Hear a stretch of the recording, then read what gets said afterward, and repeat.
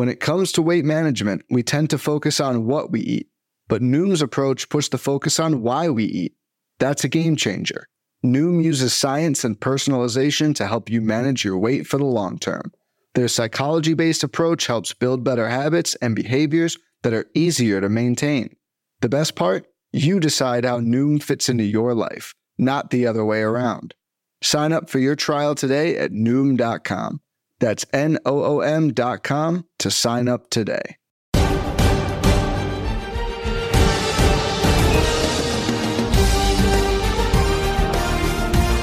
Welcome to Hacks and Jacks, a fantasy baseball podcast. It's Joe Galena. It's Scott Chu. We're back. How are you, Scott? I'm doing better. My computer works. I mean, that's the first thing that's important in creating a podcast and being able to talk to each other online, right? Even just in general, right? Like two things that can really disrupt your day in modern society. Your phone doesn't work or your computer doesn't work. Mm-hmm. One of those things not working, God. Everything's off.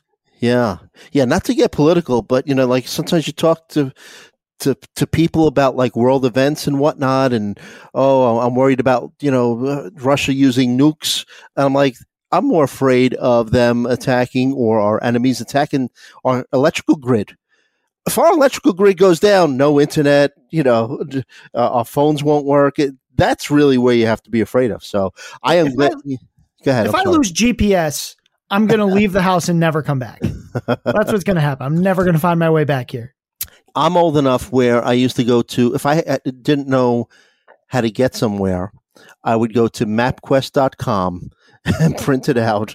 And I'd either, keep it on the passenger seat, or I'd have my wife with me reading it or whatnot. Are you that old where you remember that? Yeah. I know you've always had GPS. Yeah. Try using that on a bike, bud.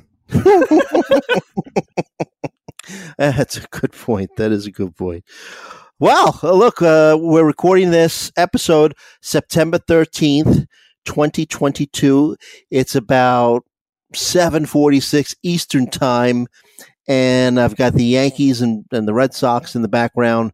It's the bottom of the second inning, scoreless. And Scott, it's really getting down to crunch time now, obviously, right? I mean, I was tweeting out that Wade Miley basically saved my fantasy baseball season this past Sunday. I ended up picking him up, and I was down on strikeouts, and the 5 strikeouts he got me helped me to clinch my victory. And it's the playoffs time in the pitcher list staff league that I'm in, and those 5 strikeouts helped me win and helped me to move on to the next round. And look, you're doing things that you normally wouldn't do. Who would think that, at the start of the season that Wade Miley would be the guy that saved my season? It's that time of year where Wade Miley can be a hero. Mm-hmm. Wade Miley is rarely a May hero, right? Like, he's not the guy that you're like, man, in May, this is going to change my fantasy season. But it's that time of year now. Mm-hmm. A lot of random contributors, because it's less about overall talent now in many cases and more about specific matchups and specific needs at specific times. Yep. I mean, What's interesting is as people leave for football, it's actually at the time when you have to do the most micromanaging. Yeah. Speaking of football, I'm going to just digress here. I'm going to ask you a question. Okay. So a buddy of mine, he happens to be, he was my best man at, my wedding. So he starts this fantasy football league, and, he invites his brothers, his cousins, his neighbors, all people that I know, and doesn't invite me into the league. So his brother's son reaches out to me, texts me, and says, "Hey, look, it's the first time I'm playing fantasy football." And I know this is a fantasy baseball podcast, but just in general, just go with me on this. So he asks me for help, whatnot. And then I finally realize that it's a league just with a lot of people I know that I wasn't invited into. And so, the kid's father gets on the phone, whatever, when I'm helping them out too. And I mentioned, I'm a little insulted that you guys didn't invite me in. He goes, "Well, my brother started the league, and Joe, we're afraid of you." So because I'm in a quote unquote, an expert analyst, which, it is what it is. They were afraid to invite me in the league. I mean, I am super insulted. Talk me through this, Scott. Have you been in a situation like this? No one has ever been afraid of me in any fantasy league ever. So no, that's never happened to me. I mean, look, we know a lot about player pools in fantasy baseball, and if you're in fantasy football, you know as well. But you know as well as I do, you could draft a team that you think looks great at the beginning of a season. You get a couple of key injuries, and you make a couple of miscalculations, and all of a sudden you have a crappy team. There's no guarantee, Scott, that you and I are going to win every single league that we play in. It's just impossible. I mean, there's no guarantee I'm going to make the playoffs in every league. Right? Exactly. Every league has different luck, different. I mean, it's just, you never know how these things are going to play out. And I don't even mean just that I can even talk that I can bring that to like a lesson about a player performance right now, right? Mm-hmm. We've been watching Bo Bichette be a lesser player all year long. Great. All year. His stolen base rates are still terrible, right? Mm-hmm. He's 9 of 17. Last I looked, not including the games that are today on Tuesday. But as of right now, his roll, if you look at the rolling chart, over 50 plate appearances, he is now doing better than he ever has, ever. Mm-hmm. His rolling WOBA is up above 500 right now. He's never been this good after a different point this season where he had never been as bad. Right. And then had the longest slump of his career. And then decided he'll be better than before. Right. That's why none of us know, like 0% of people were saying he will be better than ever at some point this season. Right. No one's been saying that since, really when he bottomed out in like late June.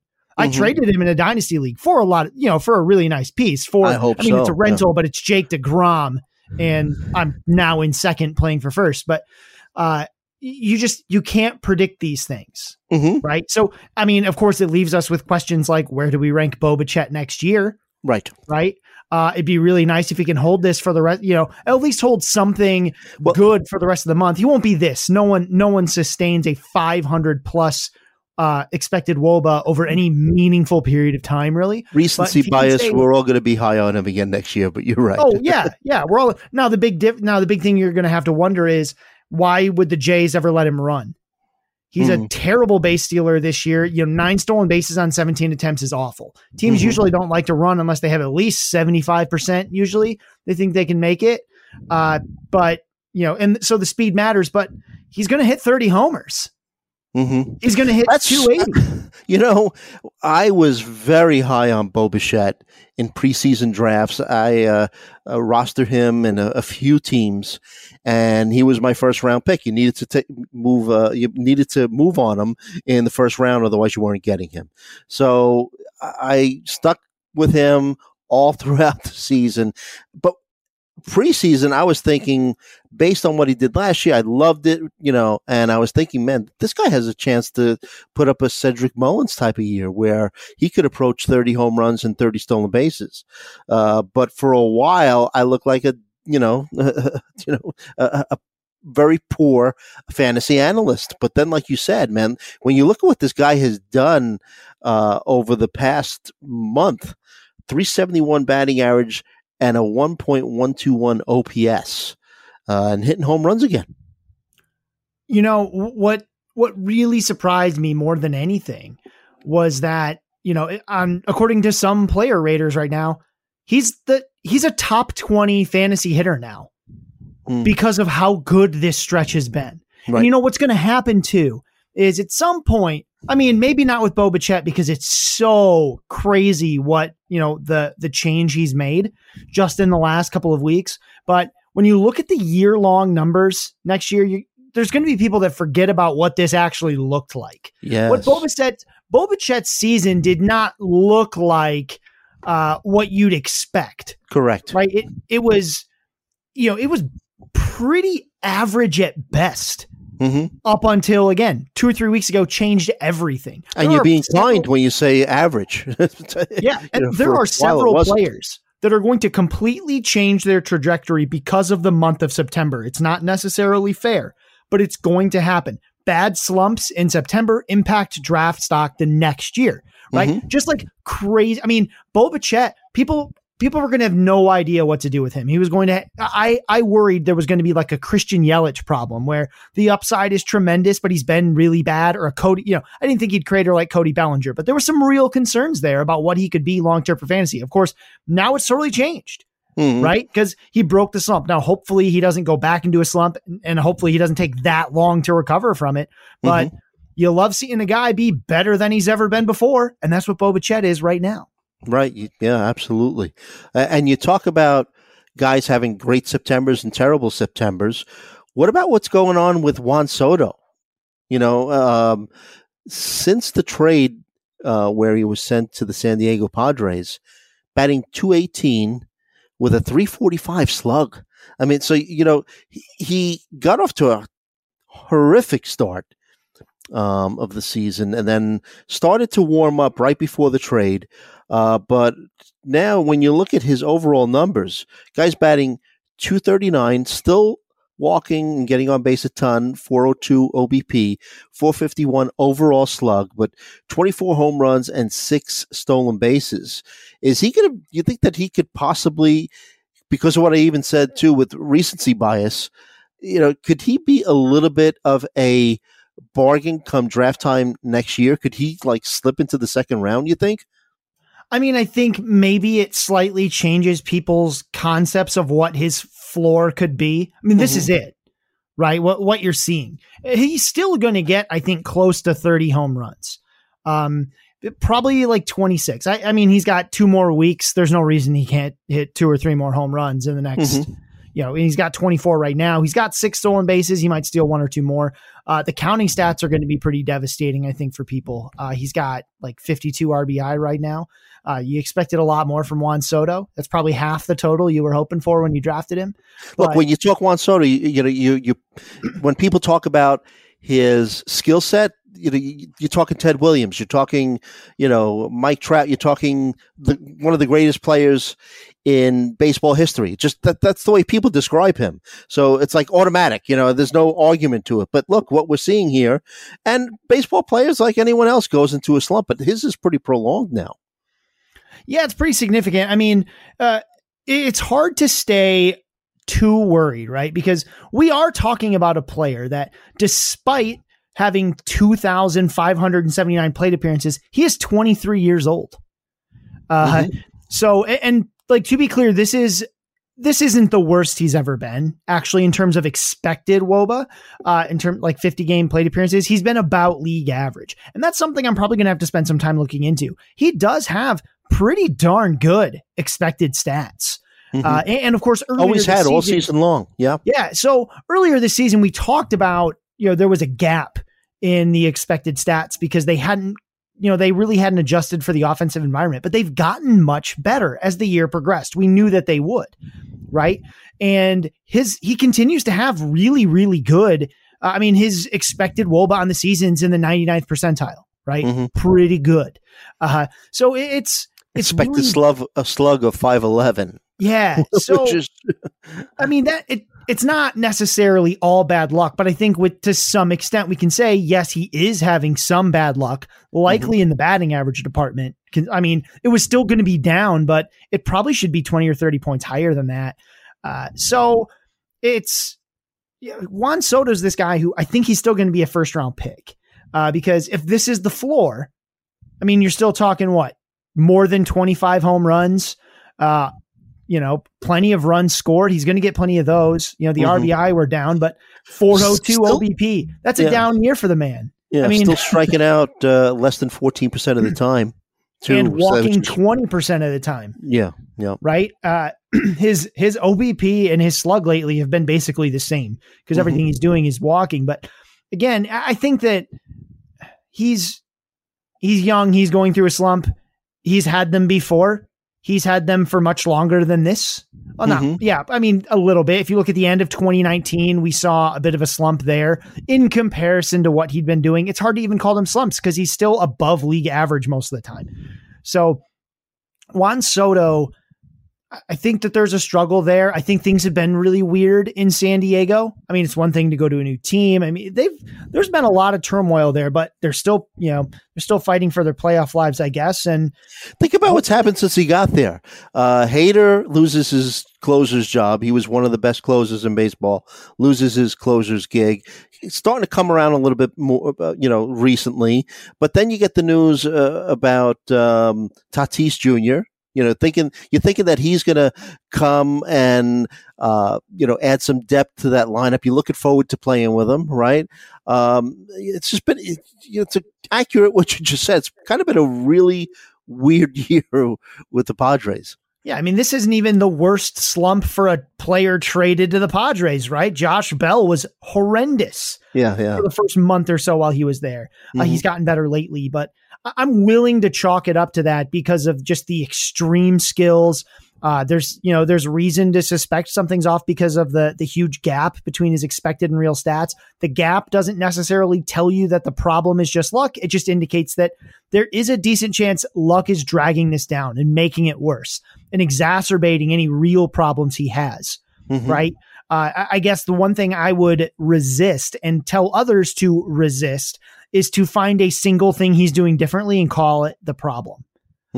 That's something that we all get trapped in. And then we get this confirmation bias because we can do something like that once. And then we expect we're going to be able to do an analysis like that every time. But simply put, baseball players' problems are really complex, right? Like Josh Hader, you can talk about all the stuff going on with his arm, but then you also have to talk about the fact that he and his wife had a complicated pregnancy for the birth of their child earlier this year. And around that time is when you see the stuff start going because, as many people have said, they're humans, right? And Josh Hader's dealing with real life stuff in addition to baseball stuff, right? There are probably things wrong with his mechanics that are throwing it off. And the fact that he's had a rough year probably didn't make that any easier. So it can really impact a player's ability to make adjustments.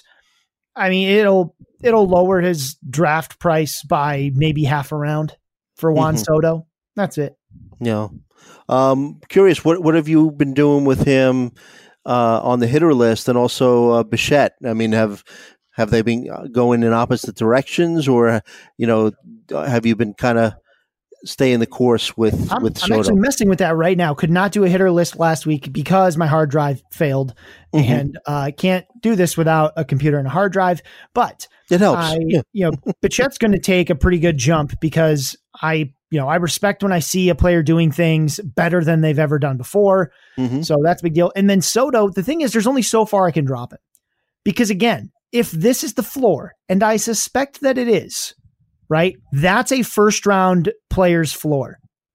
That's why you draft him in the first round because the floor is still a very good player, right? Like, especially when they play. Now, as of right now, a lot of player raters would have him somewhere around like the 50th best hitter overall right now on this season. And that's rough, right? I get that. And it's mostly, that's for regular batting average leagues because of that 239 batting average. It's probably much better in OBP leagues.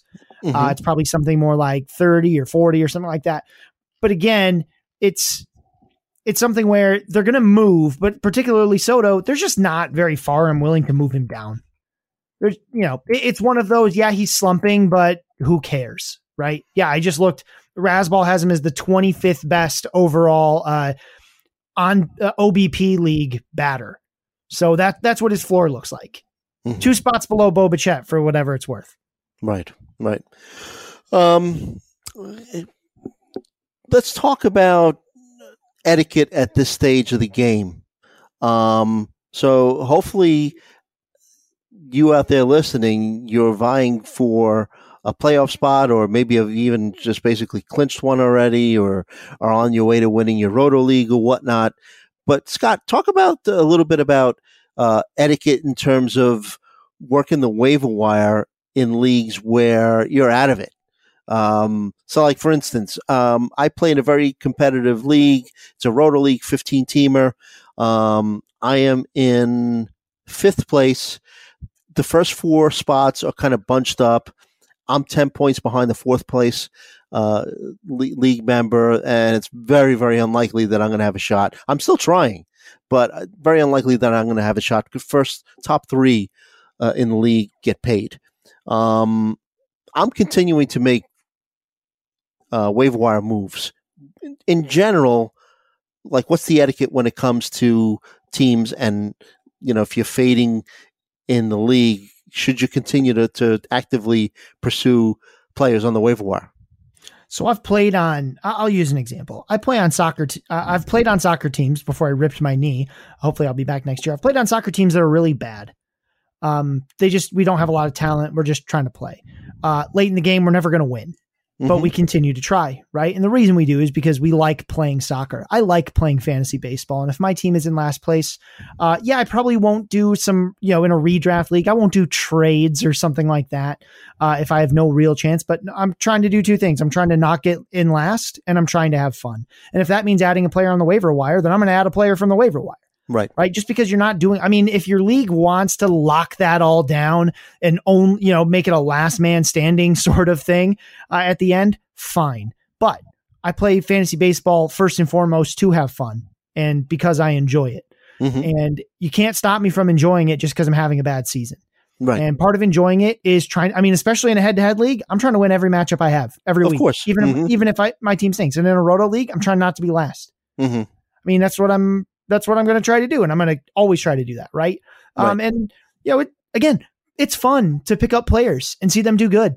I was touting Jake McCarthy, despite the fact that Corbin Carroll got called up. And guess what? Jake McCarthy has been the best outfielder in the Arizona. I did not expect Jake McCarthy to be the rookie Diamondbacks outfielder that we'd be talking about in September, but he is right. Because he can fly. The Diamondbacks are letting him run. And he's hitting for some power. It's amazing, right? It's fun, right? So my view of the etiquette is no collusion, obviously. Don't just be cutting all your guys because you're frustrated and done. But if you're just genuinely trying to play fantasy baseball, play fantasy baseball. That's why you paid for that team. If it's a pay league, it's why you drafted a team. It's why you did all that. So have fun and play. All right, good advice. And I agree with you. And before I want to talk about some of the new rules for the 2023 season that were announced. I think it was this past Friday, and talk about them and maybe try to figure out a little bit if there's going to be any fantasy implications. By the way, this is the second home run that Gerrit Cole, and this has been a real big issue for him. He is an ace. He's the Yankee ace. And I've even kind of, even on this podcast, I even said, look, I love him and everything. He's a Yankee. He's a great pitcher, but he's not like a Verlander. He's not a DeGrom, in my opinion. Gives up too many home runs, lets things get in his head. Like, opening day, the start of the Yankee game was delayed by like 10 minutes because of something Billy Crystal was doing on the field. I don't know. There was a delay in his first pitch or whatnot, and it got in his head, and then he got off to a horrible start. But Yankees losing now 3-2, and Cole's given up 2 home runs. Yeah. Okay. So since we last met and did a podcast together, we got Josh Young. Let's see. Josh Young, third baseman for the Rangers. Tristan Casas, first baseman for the Red Sox. Any interest in guys like that in terms of there's only a couple weeks left, but who do you think gives you the best chance of the recent call-ups? So even Gunnar Henderson is still playing well. Any thoughts on some of these players, like for the last couple of weeks, if there's a chance that, they're still on a waiver wire? Yeah. So, Josh Jung he's striking out a lot as he's come up. It's only been a couple of games where he's striking out over half the time. That said, he showed excellent plate skills in the minor leagues, and he is hitting for some power. That's about all he's hitting for, actually. He has 5 hits, 2 doubles, 2 home runs, and a single. So he's definitely got that. I rank Gunnar Henderson the highest right now of all of them. And a big part of that is, it was opportunity, right? He had a clearer path to playing time than a guy like Corbin Carroll, who's probably the best prospect that's been called up this season. even though the outfield, the Diamondbacks outfield is strangely crowded with young left-handed outfielders that they need to get a look at. It's really bizarre. I mean, it includes it's McCarthy, and then Josh Rojas plays infield and outfield. Dalton Varsho has mostly been in the outfield. He's left-handed as well. And Corbin Carroll, they all need to play. So that's been rough. But Gunnar Henderson has a pretty wide open path to playing time because a lot of guys in his way are guys that the Baltimore Orioles just don't care about long-term. Ramon Urias is not a long-term asset for them. Rougned Odor, the show favorite Rougned Odor is on that team. And it's not someone they're worried about the future. So Gunnar's going to play. I think he's got a great skill set. The thing is, for these young guys, you don't have time for them to work it out. And so I'm really focusing matchup to matchup, right? So right now, Josh Young was in Miami, right? And they generally have good pitching, but if he's not up against, Alcantara, I'm willing to take that shot. But again, this time of the season, I'm balancing talent and schedule a lot differently than I did sometimes. Oh yeah. Mm-hmm. A great tool that's out there. I mean, if you pay for any of ESPN's content, I think Tristan Cockcroft's Fantasy Forecaster is one of the best tools out there in terms of just looking at the schedule and seeing what you get. But if you don't pay, you can go to Fangraphs, you can go to Roster Resource, and we all use it to look at depth charts and things like that. And if you don't, you should. But one of their in-season tools is really useful. It's the 2002, there's the probables grid and the schedules grid. The probables grid takes you out about a week and a half, 2 weeks, and just shows you who is projected to start for each game coming up. Right. And obviously it's subject to change because teams don't make it official that far ahead, but they do keep track of that. And then they also include any news that they find right from their news wire. They go, oh, this guy, it sounds like they're going to call this guy up for Thursday. Let's drop him in. The other thing they have is the 2022 schedule grid, and it takes you out about 2 weeks, right? Actually, it might even be slightly longer than that. It might be 3 because right now it actually shows all the way out to Saturday, October 1st. Right. So it'll actually show you who teams are playing, who have the most games, and also who they're playing against. Like, for example, this week, it's a little late to act on it, but you still could. Tampa Bay and Toronto had 8 games each for this week. They played every single day, and they had a doubleheader. They had it today, which when you're listening to this will have been yesterday. So that's a huge deal because many teams had 2 days off this week, especially if you're in a weekly lineups kind of thing. Do you want the guy who plays 8 games or 6 games, right? 8 games or 5 games, right? That's a huge difference maker. So I'm definitely looking at that. 8 is the answer, right? Yeah. Okay. Every time, just about, right? Unless there's a huge talent gap. But like, for example, I'm looking at the Colorado Rockies. They've got 1 homestand left, and it's against San Francisco and San Diego, right? So I'm really looking at it. Next week. I'm going to be loading up on Rockies, Giants, and Padres because they all go. The Padres have both the other matchup that week isn't always great, but for example, San Francisco is at Colorado and then at Arizona. Those are not great pitching teams, right? Outside of like Zach Gallen. So absolutely who's incredible. But that's what, 1 starter to watch for against the Giants next week. And they play 7 days. That's huge, right? Dodgers next week, they've got 8 games. They play every single game, every single day. And then they have 2 against Arizona, right? So that's a big deal. That's something I'm watching for, right? Who plays the most and who plays the most in very favorable situations. It's honestly sometimes as easy as going through the schedule, looking at the teams I want to target and seeing who they play against, right? I go right down to the Colorado line and I'm like, all right, who's headed to Coors soon, right? It'll be their last homestand. It'll be a 7-game homestand. I want to know because they're going to, that's probably going to be pretty darn good. Or I look at the Nats and say, okay, who plays the Nats? They don't pitch well and they don't hit super well, right? Or I'll go to the probables grid and see every game that Noah Syndergaard starts because I know that someone's going to steal a bunch of bases that day because Syndergaard just doesn't hold runners, right? You can use those things to your advantage because now you're micromanaging your roster and knowing the schedule. I mean, that's also how you're going to use that probables grid to pick out the streamers before the day of, right? Like everyone looks for tomorrow's starters or today's starters, but now you can look out for, okay, today is Wednesday, but actually I need a guy for Sunday, right? Yeah, you can do that. A lot of the sites that people use will allow you to also pull up like a schedules grid and see what projected starters for what day. And also on the hitting side, you can see what their upcoming schedule is, and in many cases, who they're playing against, right? If you've got a lefty and you notice that they're going to get they're going to face 3 lefties that week, that stinks. If you see that they're going to play all righties in a given week, which is very plausible, that's awesome. That's going to help you make that tough lineup decision, because you probably have more players you want to start in many cases than you have places to put them, right? So how do you make the call right now? Schedule. And if you have a TBD as the projected starter and he's pitching against the Pirates or the A's, go with the TBD. But anyway, every time. Yes. TBD is the worst pitcher in the league. Or it could be the best pitcher in the league. You never know. I mean, as a general note, like whoever that guy is, plays for everybody. He's no good. Right. Stack against him every time. You're going to do decent. Right.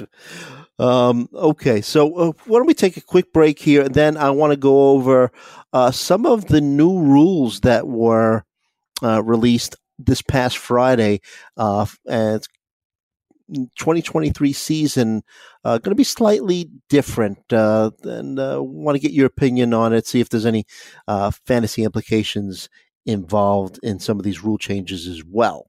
We'll be right back right after this. Hey, Alex Fast here, and thanks for listening to this podcast on the Pitcher List Podcast Network. If you're a fan, consider supporting all of us by getting a PL Plus subscription, where you're going to get an ad-free website and get access to our Discord, where you can talk to all of our podcast hosts and staff. Plus, you can hang out with our incredible Pitcher List community. It's basically a baseball sanctuary year-round for as low as $8 a month. You can sign up at pitcherlist.com/plus, and you're going to get your first month free with promo code podcast. Also, don't forget to check out everything else we do as well, from YouTube videos, live streams, newsletters, off-season articles, TikToks, breakdowns, over 15 baseball podcasts on our network. We can't stop talking about baseball even during the off-season. So sign up for PL Plus today at pitcherlist.com/plus and use promo code podcast to get your first month free. All right. Thanks for listening. Let's get back to the show. And we're back. Hacks and Jacks, the Fantasy Baseball Podcast. Joe Galena, Scott Chu. Follow me at Joe Galena. Follow Scott at If the Chu Fits.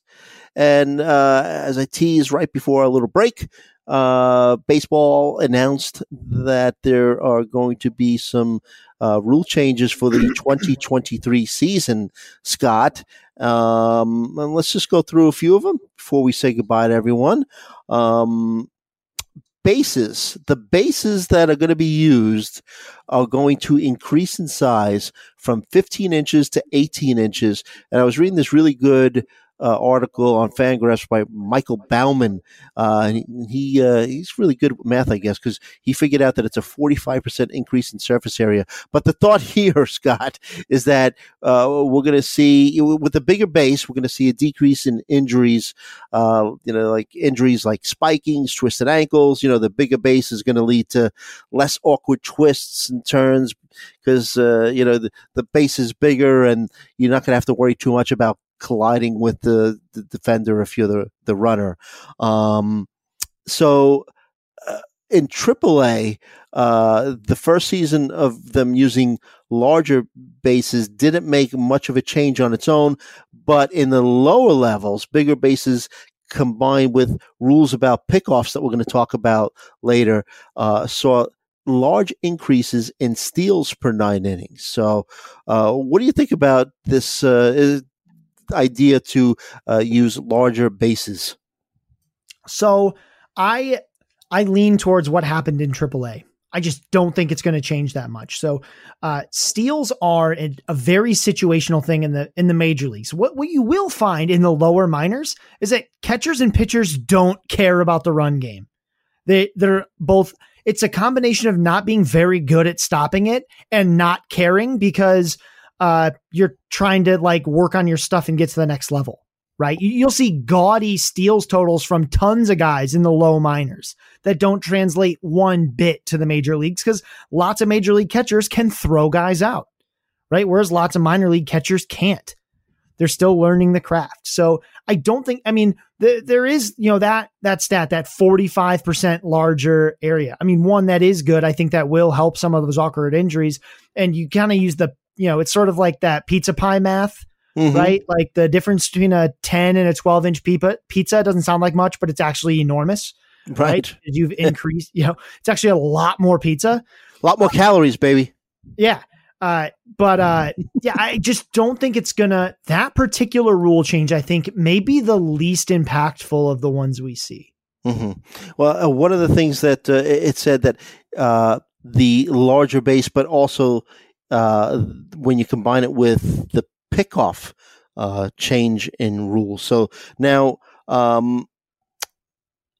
what they're going to do now is, let's see, pitcher's going to be allowed 2 pickoff moves without penalty. But after a third step off, the pitcher's going to be charged with a balk unless at least one offensive player advances a base. So this is going to be real interesting. And yes, I'm reading this thing from ESPN. A lack of action on the base paths has been a concern of MLB's in recent attempts to improve the aesthetics of this sport, with stolen bases per team down to 0.51 per game in 2022. That's down from 0.66 a decade ago.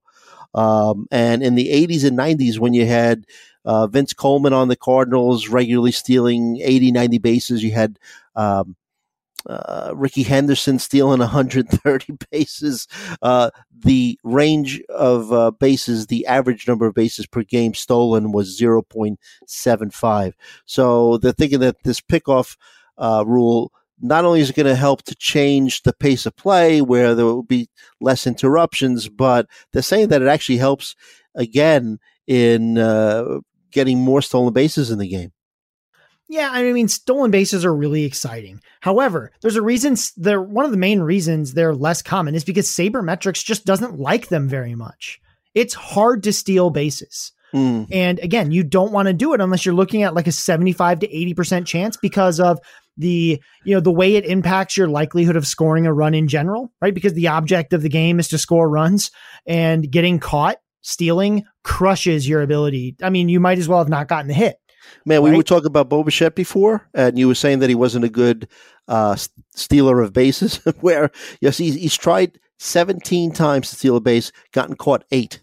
Yeah, so in a lineup like that, where they just got a bunch of power hitters, that kills your rallies right there. That's runs off the board. Yeah. Getting caught 8 times took runs away from his team, right? It's just the way it works.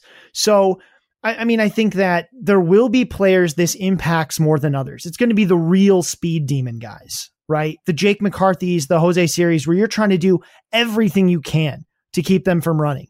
That's when those what's more common, right? You get picked off or you get thrown out at second. You probably get thrown out at second. Yeah, because that's what you see, right? You see players get thrown out at second. Got the answer right? Okay. Yeah. So what's going to happen is, yes, you're going to limit the pickoff moves. But one, I think pitchers will just hold it, and you'll get fewer of those like almost lazy pickoff moves to just walk them back. They're going to be more intentional, but I think it's just going to emphasize, and may, to some extent, get teams more focused on defensive catchers who can throw guys out at second, because you can't just rely on pickoff moves. But again, there are some pitchers who just don't do it, right? For the longest time, John Lester had the yips. Yeah. Right. Yep. Teams stole on him all the time, but that's also because he had a slow delivery and those kinds of things. But I don't think, at most, it does increase the number of stolen bases, but that actually just generally devalues stolen bases in Roto, which is something we all actually probably should want. A single stolen base is far too valuable in Roto right now due to the scarcity of them. And just it really dictates the kind of draft capital you have to spend to get stolen bases. I'd love to see stolen bases go way up so that we can treat it more like the other stats. because I'm sick of having to really focus just on steals because they're not that important to the game of baseball, to be quite honest, especially compared to home runs and doubles and things like that. You'd rather your player hit a double than do a single and a steal, right? Because the double has more chances to drive in additional runners. Right. So, but I'm just going to say, the stolen base, and you alluded to it just 2 seconds ago, it's an exciting play because, I got to watch Ricky Henderson in his prime when he was with the Yankees in the mid to late 80s. If he walked or got a single, you knew that he was going to be on third. It was a triple because he'd be on first and inadvertently he would just steal second. And right after that, he'd steal third. The guy was a great, not only was he like the fastest guy in baseball, but he was able to read the pitcher and was a great base stealer as well. I mean, the way he changed the game was he'd get on first, whatever way.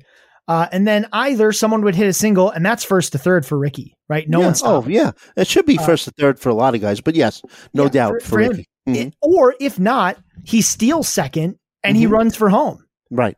I mean, he just adds base. Like he was the kind of base stealer that really because his chance of success was so high that it just made sense to send him every time. It's one of the reasons they keep sending Jake McCarthy in Arizona. Because his success rate is just really high. He's really fast. I mean, you're also seeing this with Jose Siri. He's one of the fastest guys in the league down in Tampa. And they let him run because, one, they don't have a great offense to begin with. And they're more of a slap hitting offense than a home run offense. So get guys in better position to score runs. So, I think this will, certainly have more, those pickoff rules will have a lot more impact than the base size thing. Although I think it all pales in comparison to the fantasy analysis we have to do for the killing of the shift. Yes.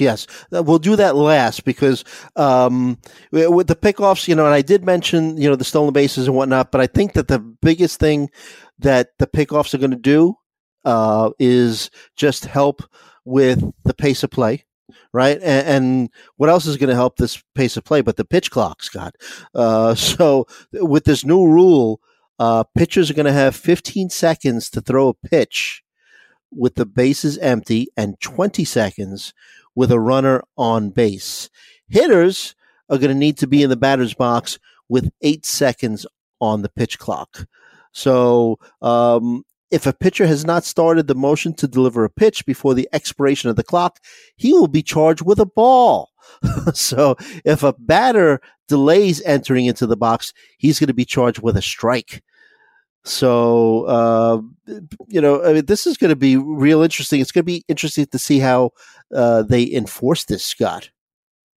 I could make up theoretical reasons why this could be a big impact for fantasy for specific players, particularly those who maybe shake off their catcher a bit or, batteries that maybe don't have that kind of chemistry because they can't agree on where to put the ball.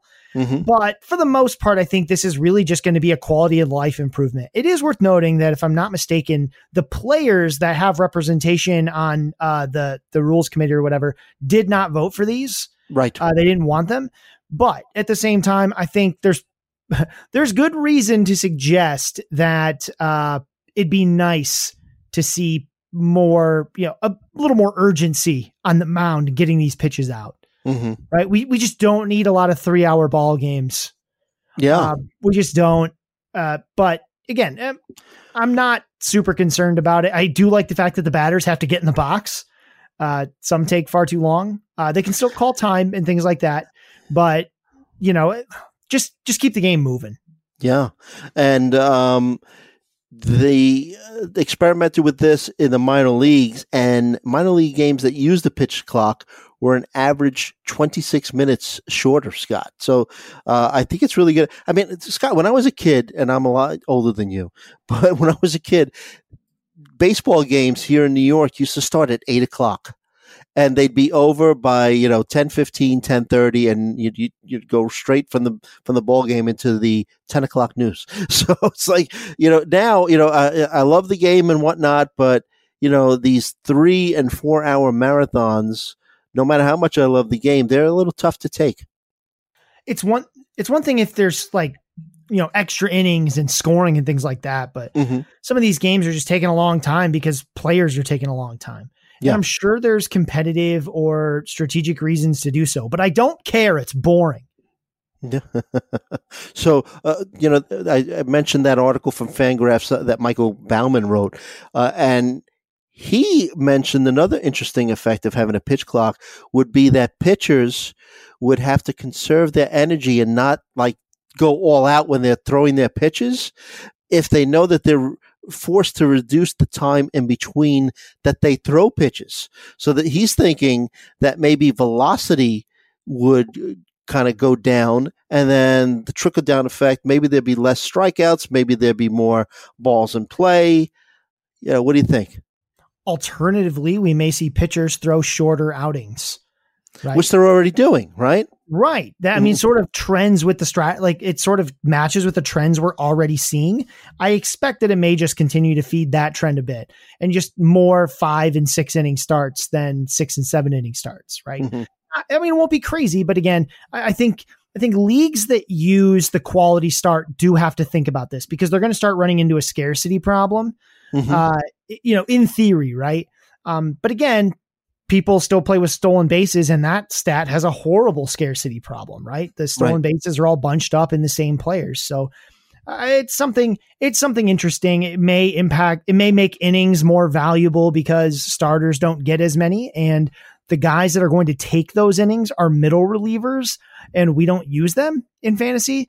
So it sort of reduces the number of innings that are available in a fantasy league reasonably. It makes it harder to get to that 1,000, right? Because you need more starts to do it. Yeah. But I mean, that's a long-term effect, and it may be fairly minor. I think from player to player, we don't see much of a change except for maybe the really hard throwers. But again, if their team is doing, if their team isn't scoring, it could become, these shorter games could become really tough if they're not efficient. But I do think, it may put more stress on efficiency as well. Right. And one of the other things, and then we're going to get to the shift, but Michael Bauman noted that in 2021, the average time in between pitches was 23.7 seconds. He also noted that some of the biggest culprits regarding this are relievers, and we just talked about pitchers going, fewer innings and whatnot, but relievers averaged 24.7 seconds between pitches, and St. Louis's Giovanni Gallegos was the biggest culprit, averaging 31 seconds between pitches. Really takes his time. It's miserable too. I hate when he'd get on the mound in the games I was watching because it just slowed to a crawl. Yes. All right, so let's move to the shift. Let's shift over to the shift. So at a time, Scott, when a pitch is thrown, there will need to be 4 infielders on the dirt, and 2 of them are going to have to be on each side of second base. Players will be able to move as soon as the ball leaves the pitcher's hand. If the hitting team reaches base and runners advance on a ball hit under the violation, the game proceeds without penalties. If the play has any other consequence, an out, a sacrifice, etc., the hitting team can decide either to accept the penalty, which would add 1 ball to the hitter's count, or decline it and the play would stand. Fascinating rules, first of all. Second of all, I really think the important thing here is, number one, don't just automatically assume that guys that struggled against the shift are going to get these huge boosts in batting average. Now they will. We're going to see boosts in batting average. It's going to be for very specific players. Joey Gallo has a chance at winning a batting title next year. Oh yeah. Yeah. That's a very reasonable take. That's what I like about it. Thank you. So he's obviously the poster boy for a player that could really use help with the shift, but let's be clear. What you're also going to see is the second baseman is not going to play, they're going to still move those guys. Right. I think you will definitely see an increase in batting average when there's a player on first. Right. Especially against left-handed guys, because the first baseman is going to have to stay at first base. They're going to play right on the line. Second baseman may have to move a little to adjust. You're going to see the shortstop come all the way over to the second base, to second base, and probably leave the third baseman where they are, they're going to be some modified pseudo shifts, right? I think that's definitely something. You may see an outfielder move up a little bit, but not much. It's not going to, but it shouldn't change their power numbers that much, right? Their slug may go up because they get more singles, but a home run is a home run regardless of where the infielders are, right? They have no impact on that hit. So it won't necessarily help guys who just aren't hitting home runs. So on one hand, like, yes, a guy who perennially is crushed by the shift is Carlos Santana. Had a little bit of a renaissance to his career this year. He's shown some relevance, especially as he's been with the Mariners, but we should see his batting average go up a bit. And in turn, a slight increase in his OBP, increase in his slug due to the, increase in singles. But what you won't see is just a bunch of like the home runs and doubles were home runs and doubles anyway. Right. Because even when the shift is designed to take away a specific single, a single between the first and second baseman, right? That's it. That's all the shift does. It takes away that single. So players, you will see boosts in batting average, but it doesn't change as much other stuff, right? It's just going to raise, really, league-wide batting average probably goes up a bit, particularly for left-handed batters. Right. That's it. Well, let me tell you, in the minor leagues, they experimented with this in the lower levels of the minors, and batting average on balls in play for the first 2 months of the season by left-handed hitters rose by 8 points. So that's pretty significant. Yeah, especially when you're talking about an overall group with a bunch of guys who will never make the majors. Right? I mean, that's pretty significant. Right. And with minor league defenders. Yeah. Right. Who are not, minor league defense is not the product you see in the major leagues. Right. There's a reason they're in the minors. So again, we'll see this bump in batting average again for some players more than others. Right. Fly ball hitters just don't see this as much. Right. And actually, that's one of the things for Carlos Santana. He does hit a lot of fly balls. Right. When you hit a bunch of infield flies, it doesn't matter where the infielders are. They're going to get under it. Right. It's not a difference maker. So it's going to be those sharp ground balls that really, that really push it. It's going to make their batting averages more variable. Right. Again, other names. So we've seen Anthony Rizzo really struggle against the shift the last few seasons. I think he could see his batting average go up a bit. Right. The big one's going to be Christian Walker. Every ground ball he hits is basically an out because it's right at the shift. And he already is showing plenty of power. So that's a pretty big deal, but you're not going to be able to just go down the list of guys best against the shift and move them all up your draft board because you really need to know the rest of the sort of batted ball outcomes that they do, right? The shift again impacts ground balls and low line drives. That's it. Yeah. So, and they have to be hit hard, right? Because if they're not hit hard, the second baseman is going to get to them anyway. Right.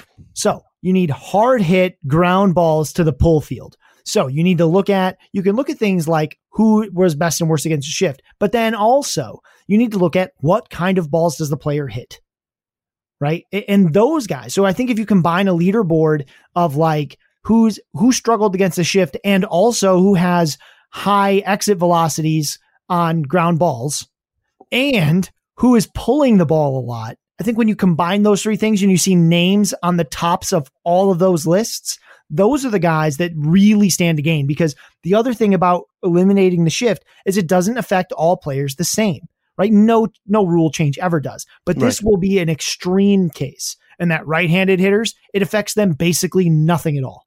Yeah. Right.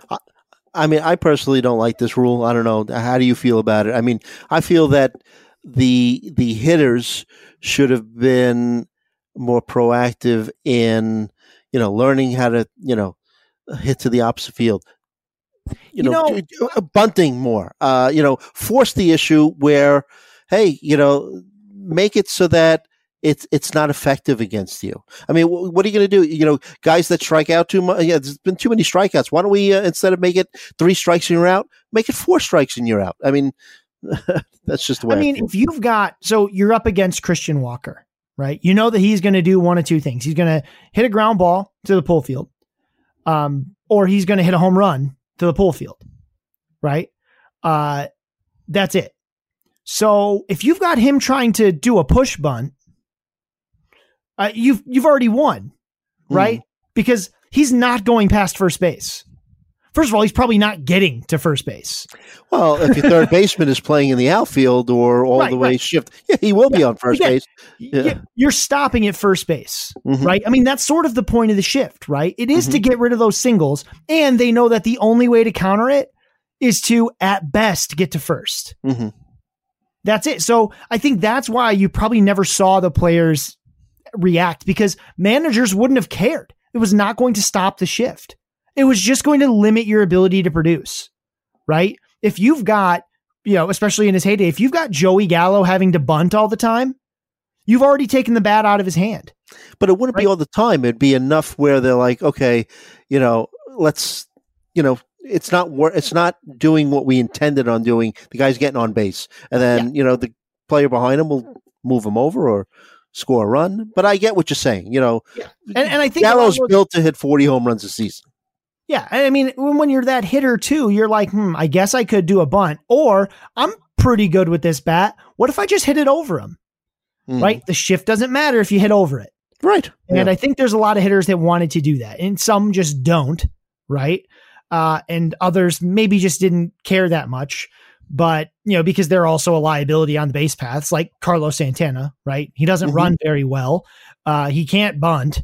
And even if he did, it takes him a long time to get to first. Right. He needs the ball to go a long way. So I get kind of why players didn't react. And I think baseball wanted to ban the shift earlier, but there was this hope that the game would make the shift less effective. But it turns out teams just got better at shifting, right? They got more creative with it. I think you will still see creativity in where you place infielders, right?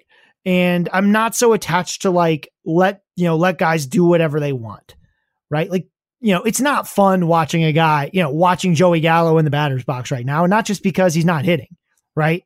Because it's home run or ground ball out, picked up by, whoever it is that's, playing in the shift. So I do think there's going to be players that benefit a lot from this. As far as the rule itself, I'm indifferent. I like the strategy of shifting. I also recognize that the defense had gotten almost too good. Players just couldn't adjust to it. They couldn't beat it. And they probably also accepted that, there's certainly guys that probably thought about bunting it and then maybe took some bunts in practice against live pitching and realized it was not a good idea. Right? Like maybe they're just bad bunters. Right? We all say in Little League, yeah, but I've never had to bunt. How the heck would any guy feel all that good about bunting against hey, look, it's Jake DeGrom throwing his 95 mile an hour slider. Let me just put my hand near the barrel of the bat. Knuckles. Yeah, right. If you get hit by the pitch, but and I hate to keep on bringing the Yankees, but that's who I know best. But when Jeter was getting started and whatnot, Phil Rizzuto was still showing up to spring training every year, and he'd hold bunting clinics. And I'm not just saying even just exclusively bunting, but maybe and I'm sure that they do this. But players work on slapping the ball to the other side. It doesn't have to be a bunt. But anyway, it's just an observation. But you're right. You don't want to get hit by a 100-mile-per-hour DeGrom fastball on your knuckles as you're trying to bunt. Absolutely not. I think the only other thing I'd say about it is one of the main reason players pull the ball is because they're early, right? That's how you pull. You swing earlier. And if they wanted to push the ball, you just swing. You hit the ball deeper in the zone, right? That's inside out. That's just how it works. Not super complicated, much harder to do than it is to understand, right? There's a reason. One of the reasons the shift works so well is that you use it against players that are almost always trying to crush fastballs, right? And they try to get ahead of those because their sweet spot is to pull that ball, hit a little early, because earlier also gives you that launch angle, right? Because you're later in the swing and you're rising up with that bat. So you can get that launch. And so, that was a big issue. Those hitters are just designed to do that. They got to the majors by using that swing. Yep. So shift is just really effective against them, and Mm-hmm. they weren't going to change. So they made a rule. Yep. They made a rule. The Rays, started a new trend, and as they always do, it seems, right? We'll see what they come up with next. But all right, so that kind of slams the lid on things for today. Kind of a quick episode. Any previews to the hitter list that you'd like to share? Do you any idea who the poster boy might be this week?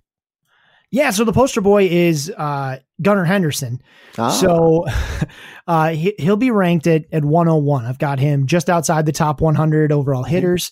I think the big focus that I'm going to be having here is you're going to see some guys towards the back that are, it's all based on schedule and recent performance, right?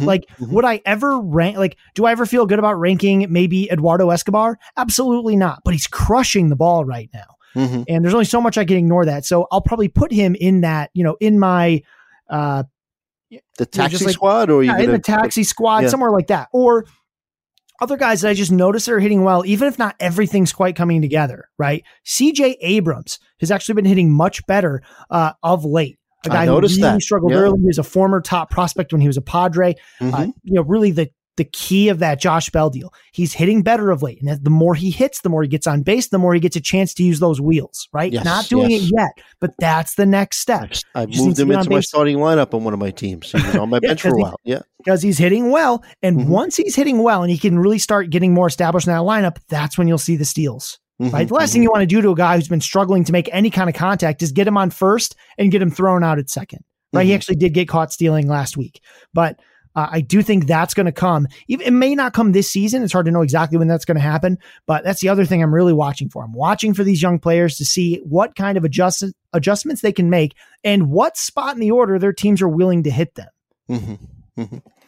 All right. So we look forward to that. And that's just about, like I said, slams the lid on things for this week. And we'll just wish everyone luck out there as you go chasing your championships, right? Follow me at Joe Galena. Follow that guy, Scott Chu, at If the Chu Fits. Follow our podcast at Hacks and Jacks PL. Also, please subscribe to our podcast wherever you get your podcast content, and leave a review if you can. That helps us out a lot. And as always, we hope that all of your fantasies become realities, and we'll see you next time.